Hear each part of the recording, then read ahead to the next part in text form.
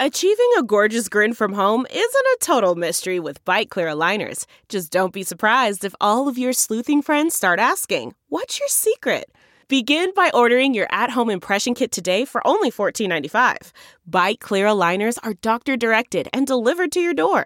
Treatment costs thousands less than braces. Plus, they offer flexible financing, accept eligible insurance, and you can pay with your HSA FSA. Get 80% off your impression kit when you use code WONDERY at Byte.com. That's BYTE.com. Start your confidence journey today with Byte. CarMax is putting peace of mind back in car shopping by putting you in the driver's seat to find a ride that's right for you. Because at CarMax, we believe you shouldn't just settle for a car. You should love your car. That's why every car we sell is CarMax certified quality, so you can be sure with upfront pricing that's the same for every customer. So don't settle. Find love at first drive and start shopping now at CarMax.com. CarMax, the way car buying should be.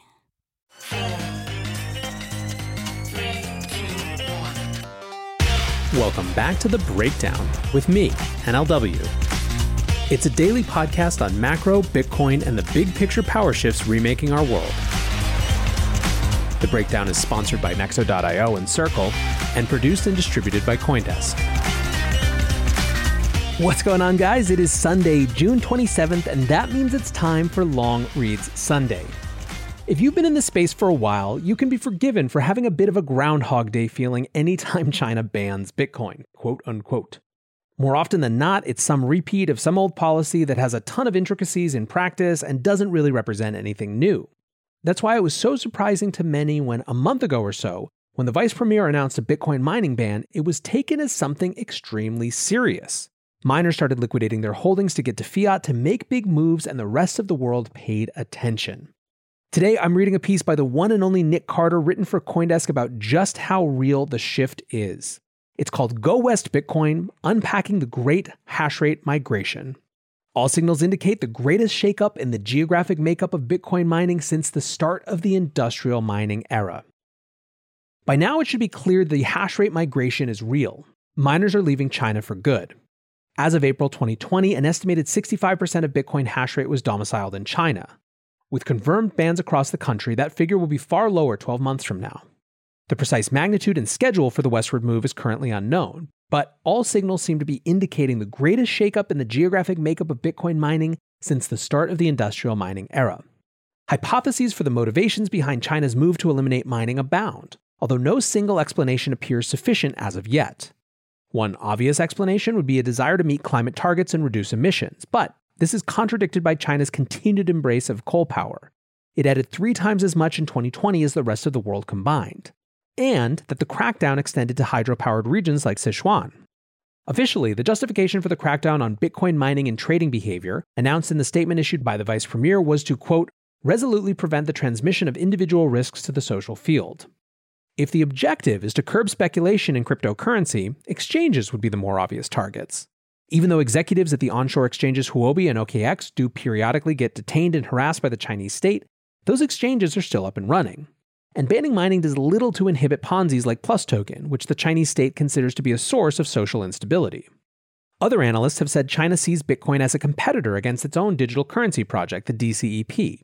But again, Bitcoin mining is a largely self-contained industry. Banning mining does little to inhibit Bitcoin transactions or exchanges. They are totally distinct concerns. Transactions can be assembled and included in blocks anywhere. The Chinese crypto industry would work perfectly well even if all mining was domiciled offshore. Another popular plausible motive for the ban would be continued efforts to stem unmanaged capital outflows. RMB to USDT markets are probably the most popular crypto-enabled means of offshoring wealth from the mainland. But mining could also be interpreted as a way to convert capital-controlled encumbered local currency into highly mobile global wealth. Buy electricity and ASICs, create hashrate, and receive Know Your Customer free tokens that can be circulated and sold worldwide. At 60% of global hash rate, that's a potential flow of $8.1 billion a year worth of Bitcoin into Chinese miner wallets. Looking for the best way to unlock your crypto's liquidity? Nexo.io is exactly what you need. Borrow against your digital assets at just 6.9% APR. Earn passive income with yields of up to 12%. And swap between more than 100 market pairs with the Instant Nexo Exchange. Try the Nexo Wallet app to get the whole 360 degrees of crypto banking. Get started at nexo.io. That's nexo.io to get started today. Circle Yield is now available in early access. Businesses can apply today. This white glove service enables qualified businesses to deploy capital into crypto yield and generate returns up to 6% with 1 to 12-month terms.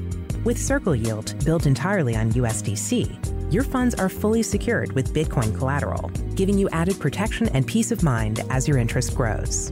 Visit circle.com/yield to learn more. That's circle.com/yield. One alternative explanation that bears noting but has received little discussion so far is the continued integration of the Chinese grid. As China developed its energy resources and became the largest builder of energy infrastructure over the last few decades, it developed an extremely unbalanced grid, with enormous mismatches between supply and demand. China's scale and varied geography and energy grid meant that extremely abundant energy resources were being produced in remote locations where there simply wasn't demand for them. In northern provinces, huge amounts of power from coal and wind and solar went unconsumed. In the southern provinces, abundant hydro resources far exceeded local demand. The major population centers in China are mostly along the southern and eastern coast, thousands of miles away from the most abundant and cheap sources of energy. As a consequence, China became the world's capital of energy curtailment. As described by Ohm's law, electricity simply doesn't travel well at standard voltages, and so must be produced relatively close to load centers. When there isn't local demand for energy, it goes unused. So in 2016-2017, China was curtailing, effectively wasting, extreme amounts of power. In 2017, Chinese curtailment from hydropower reached 55 terawatt hours, a figure equivalent to the entire energy output of the country of Switzerland. In 2016, China curtailed another 52.2 terawatt hours of wind and solar. There simply was insufficient local demand to consume this abundance of energy, leading authorities to rethink the grid's design. Starting in 2010, China has been constructing an ambitious, continent-spanning ultra-high voltage power transmission network to transmit power from remote regions with abundant energy to load centers, balancing out the grid. Today, 40,000 kilometers of high-voltage transmission exist, with the longest lines stretching over 3,000 kilometers. Much has been made of the Chinese Communist Party's DCEP ambitions or general aversion to freedom tech like Bitcoin in justifying the mining ban. Less has been said about the fact that the presence of miners in China was always contingent on the availability of stranded energy. The central and regional government had hitherto tolerated the monetization of excess energy because it simply wasn't being put to alternative economic use. But as the grid integration and load balancing has improved in the last 5 years, Bitcoin miners have increasingly begun to compete with other industrial and commercial uses. And while sources are hard to find, some analysts have characterized the mining crackdown as part of an anti-corruption campaign, targeting regional officials for selling electricity on the black market. The Inner Mongolia regional guidance also seems to hint at this, making specific reference to, quote, public officials who use their positions to participate in virtual currency mining or provide convenience or protection for them. Through this lens, the CCP-level crackdown could be interpreted as a reassertion of power relative to officials in far-flung provinces monetizing state resources without permission. The integration of the grid makes the central government much less willing to tolerate the regional monetization of energy now that miner-driven consumption increasingly rivals other load centers. By now, we know the crackdown is genuine. Machines are being turned off and hash rate is dipping. It is still unclear where these newly mobile miners will end up. The US has the second most capacious grid in the world, and some miners appear optimistic about the opportunities to migrate hash rate west without sustained interruption. Hardware manufacturer Bitmain advertised at a recent conference for its elite clients an abundance of hosting opportunities in the US. While their assumptions about the amount of available hosting power were definitely aggressive, it's clear Chinese miners are looking westward. Raw electricity cost is no longer the sole consideration. Today, political stability, regulatory clarity, and a respect for private property rights are paramount in miner decision-making. Some hosted services will be able to accommodate the demand by rotating higher-end units from Chinese miners in for older units. Where shelf capacity doesn't exist, new infrastructure must be built. In the US, obtaining the necessary permits can take upwards of 6 months. Additionally, while some states like Texas, Governor Greg Abbott spoke at the Bitmain conference, warmly welcoming miners to his state, and cities like Jackson, Tennessee, and Miami have indicated their openness to miners, others, like New York, have taken a decidedly hostile approach. Other more convenient near-term geographies include Kazakhstan, Central Asia, and Russia. But whether it's the US or other locales that grow their market share at the expense of China, It will be a significant win for Bitcoin's decentralization, the stability of mining, and Bitcoin's climate impact. At long last, Bitcoin's vulnerability to China and the CCP is melting away. So back to NLW here. I think the thing that I want to just play out is putting this in the context of the Bitcoin Mining Council and a larger geopolitical game theory. These anecdotes that Chinese miners are looking to the US are real. Eric Meltzer, a Bitcoin investor who has many contacts in China, actually shared a picture of one of his Chinese mining contacts eating some Texas barbecue and talking about coming to the US. Now imagine, if you will, for a minute, that you're a US legislator who A, wants to see more business in general come back to the US, and B, wants to assert comparative economic power against the threat of China.